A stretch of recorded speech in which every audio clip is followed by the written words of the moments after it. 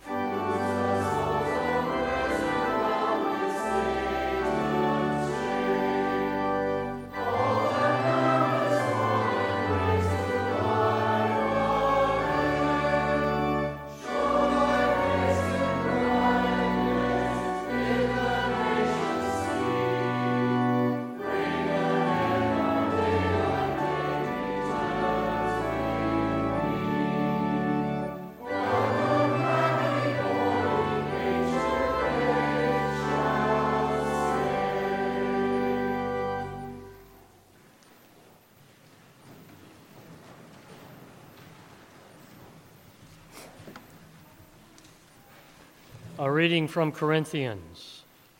I would remind you, brothers and sisters, of the good news that I proclaimed to you, which you in turn received, in which also you stand, through which also you are being saved, if you hold firmly to the message that I proclaimed to you, unless you have come to believe in vain.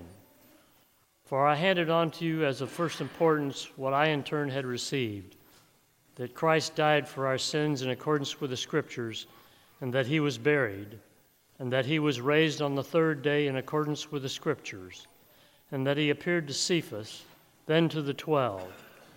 Then he appeared to more than 500 brothers and sisters at one time, most of whom are still alive, though some have died. Then he appeared to James, then to all the apostles. Last of all, as to one untimely born, he appeared also to me. For I am the least of the apostles, unfit to be called an apostle, because I persecuted the church of God. But by the grace of God I am what I am, and his grace toward me has not been in vain. On the contrary, I worked harder than any of them, though it was not I, but the grace of God that is with me. Whether then it was I or they, so we proclaim, and so you have come to believe. The word of the Lord. Thanks be to God.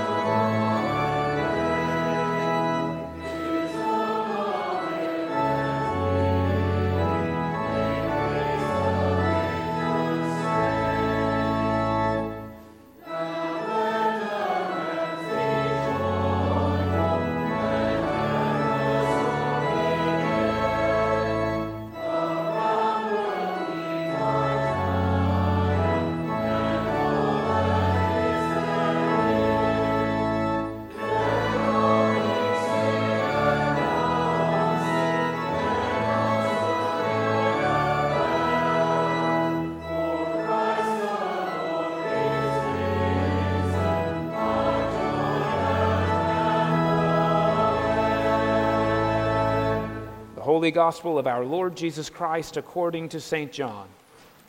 Glory to you, Lord Christ. Early on the first day of the week, while it was still dark, Mary Magdalene came to the tomb and saw that the stone had been removed from the tomb. So she ran and went to Simon Peter and the other disciple, the one whom Jesus loved, and said to them, "They have taken the Lord out of the tomb, and we do not know where they have laid him." Then Peter and the other disciple sat down and went toward the tomb. The two were running together, but the other disciple outran Peter and reached the tomb first. He bent down to look in and saw the linen wrappings lying there, but he did not go in. And then Simon Peter came, following him, and went into the tomb. He saw the linen wrappings laying there, and the cloth that had been on Jesus' head, not lying with the linen wrappings, but rolled up in a place by itself. And then the other disciple who reached the tomb first also went in, and he saw and believed, for as yet they did not understand the scripture that he must rise from the dead. And then the disciples returned to their homes. But Mary stood weeping outside the tomb, and as she wept, she bent over to look into the tomb. She saw two angels in white sitting where the body of Jesus had been lying, one at the head and the other at the feet. They said to her, "Woman, why are you weeping?" She said to them, "They've taken away my Lord, and I do not know where they have laid him." When she'd said this, she turned around and saw Jesus standing there, but she did not know that it was Jesus. Jesus said to her, "Woman, why are you weeping? Whom are you looking for?" Supposing him to be the gardener, she said to him, "Sir, if you have carried him away, tell me where you have laid him, and I will take him away." Jesus said to her, "Mary." She turned and said to him in Hebrew, "Rabboni," which means teacher. Jesus said to her, "Do not hold on to me, because I have not yet ascended to the Father, but go to my brothers and say to them, I am ascending to my Father and your Father, to my God and your God." Mary Magdalene went and announced to the disciples, "I have seen the Lord." And she told them that he had said these things to her. The Gospel of the Lord. Praise to you, Lord Christ.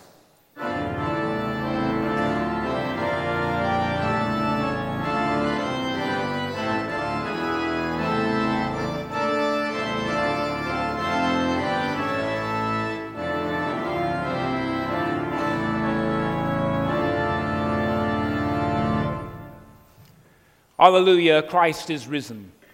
The Lord is risen indeed. Alleluia. Please be seated.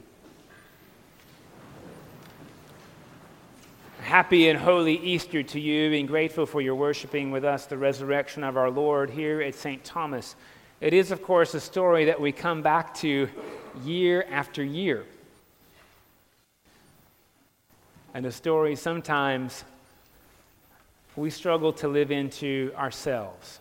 Sometimes, if you're like me anyway, we often relegate this story to something that God will eventually do for us, something that matters after we're long and gone on this earth. But for now, many of us are looking for, or maybe have even given up on, resurrection moments, and of being moments of resurrection for people sorely in need of some new life. We know the end of the story. It is so easy for us to be impatient with these rather silly disciples. How could they possibly have not understood what God was going to do? They only spent 3 years with him every day. Their faith must have been very weak. How interesting in the story. It is Mary who sees the resurrected Jesus and thinks he's the gardener. I have a gardener that comes to my house every week. Actually, there's 4.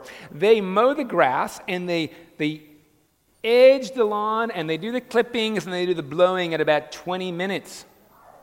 Mary sees the resurrected Jesus Christ and thinks he's the gardener. And she says to the lawn guy, "Where have you put Jesus?" She had no hope of what God could do.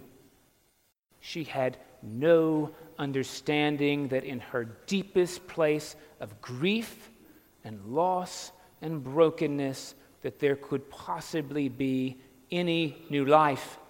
And thank you very much, she'd settled just to hold on to the corpse of what looked like her only hope. I had really one of my better sermons prepared today. It was quite fantastic. It was going to walk you through how we often do this to God, how even though we pray week after week, "Thy will be done," what we really mean, of course, is "My will be done." After all, if God would listen to me, the world would most certainly be a better place. People would think like I think, and I have some great ideas about how to help the world, don't you? Often when I pray for people in my lives that are agitating me, of course, I say, "God, my will be done." Help them just say, "I'm sorry," and make reparations, and everything will be great. And I'm right, of course. Everything would be better. That was going to be a great sermon. I'm not going to preach it because even though we struggle with this year after year, how do we live into resurrection? The choir, unfortunately, has heard this already. I was subjected to my own resurrection moment this morning. It didn't really come in a holy way. I've had some raccoons living in my attic for 2 weeks. They decided to make a nest and have babies. And this morning, my dog decided for the first time to do something about it. She barked at 4:30. And so I was awake and getting ready for the 6:30 service in which I was reviewing this powerful sermon in my head that was going to shock and awe you with wonder and resplendence. And then I started thinking about a resurrection moment that I had not lived into, one that, quite honestly, I probably am going to need to spend some more years living into. What does it look like to have resurrection today? See, Mary has come to the tomb confident that God can do nothing greater, that all of her hopes are dead. And friends, I can tell you, maybe you're unlike me, I have relationships in my life that I have already started grieving because they are too broken for God to possibly do any reconciling. I'm not just talking about strangers. I'm not just talking about friends. I'm talking about intimate members of my family. And I almost feel strange telling you this story because I don't exactly know what it means yet. It only occurred to me this morning, but I tell you the story anyway. There's a significant member of my family who spent years and years, ever since I was very young, having a strong presence in my life, and in general, it wasn't a great one. We didn't say this then, but now I'd say we would call it verbally abusive. And so for years of my life, I grew up being disappointed, frankly hurt, by somebody who was supposed to be there for me and supposed to be building me up. And as I aged out, when you can move away and decide you don't have to see this person as often as they might like to see you, I began to secretly wish for some kind of reconciliation that looked like them apologizing. Maybe it would happen on their deathbed. They would realize the weight of what they had done, the brokenness that they had not only lived into, but frankly pushed on to me for most of my life. I imagined, what might that look like?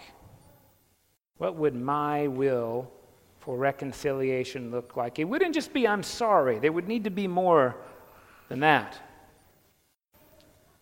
And then a number of years ago, I was cheated from my imagination when this person clearly was displaying symptoms of and was finally diagnosed with Alzheimer's. I knew then I would not get the reconciliation I wanted and deserved and imagined. And I have spent 7 years grieving at the tomb of all that I hoped could come to pass that would make that relationship right.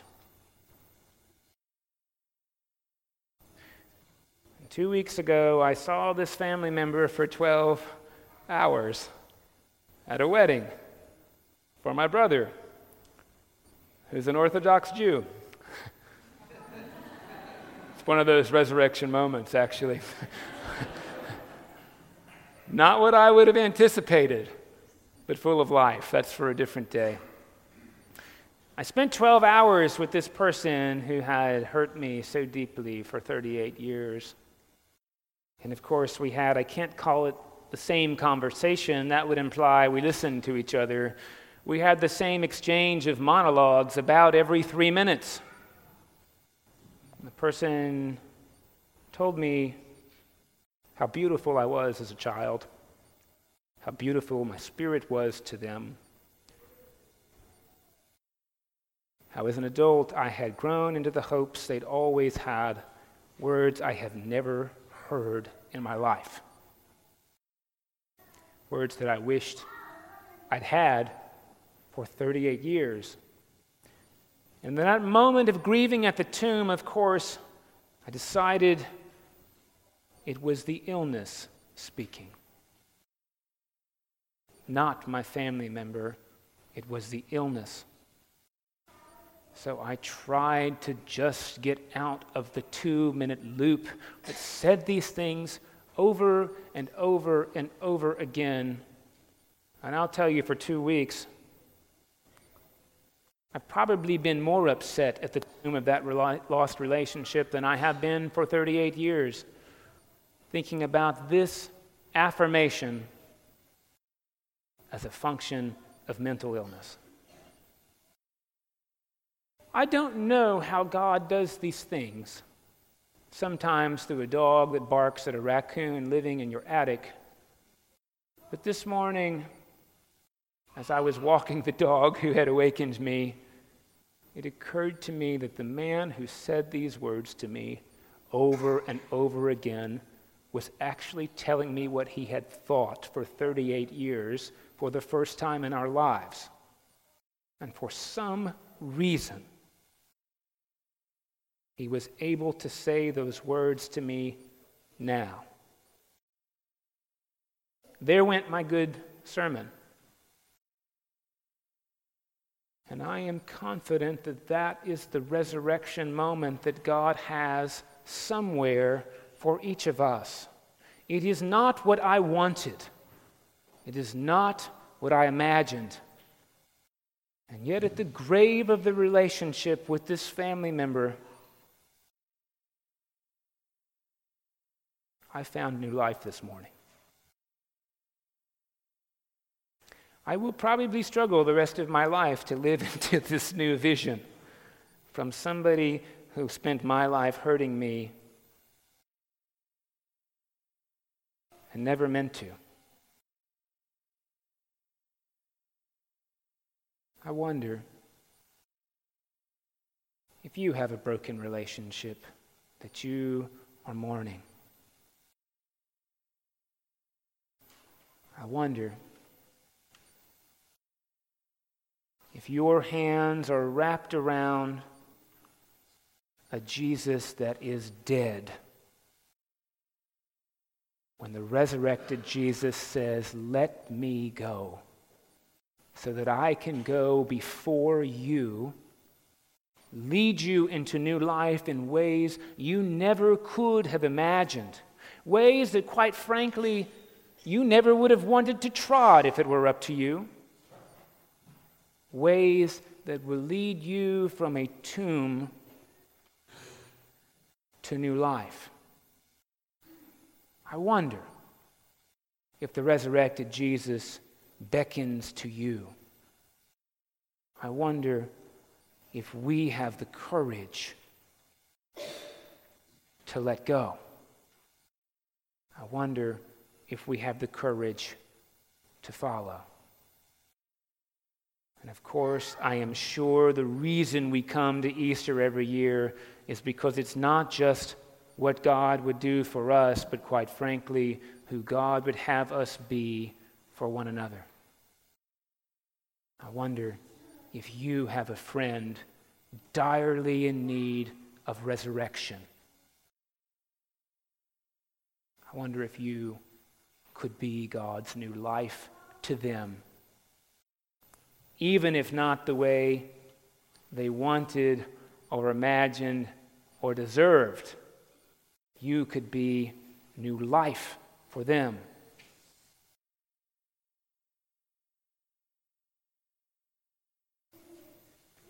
I wonder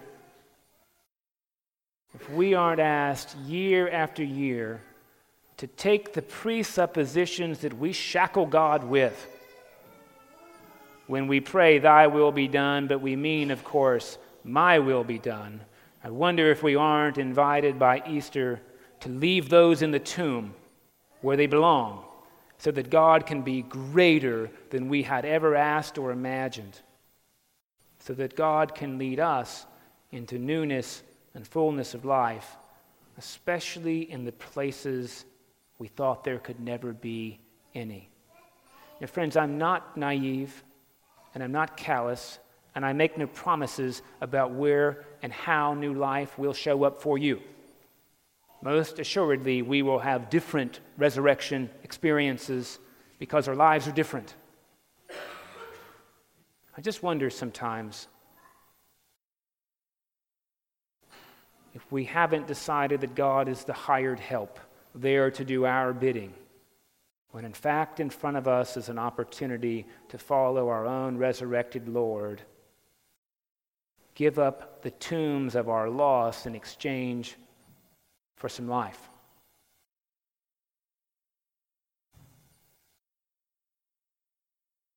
Alleluia. Christ is risen.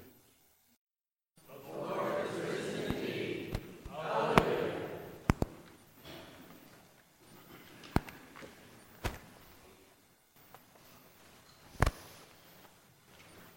And as we continue to live into the resurrected life God intends for us, I invite you to join me in renewing our baptismal covenant. Do you believe in God the Father? I believe in God the Father Almighty, creator of heaven and earth. Do you believe in Jesus Christ, the Son of God?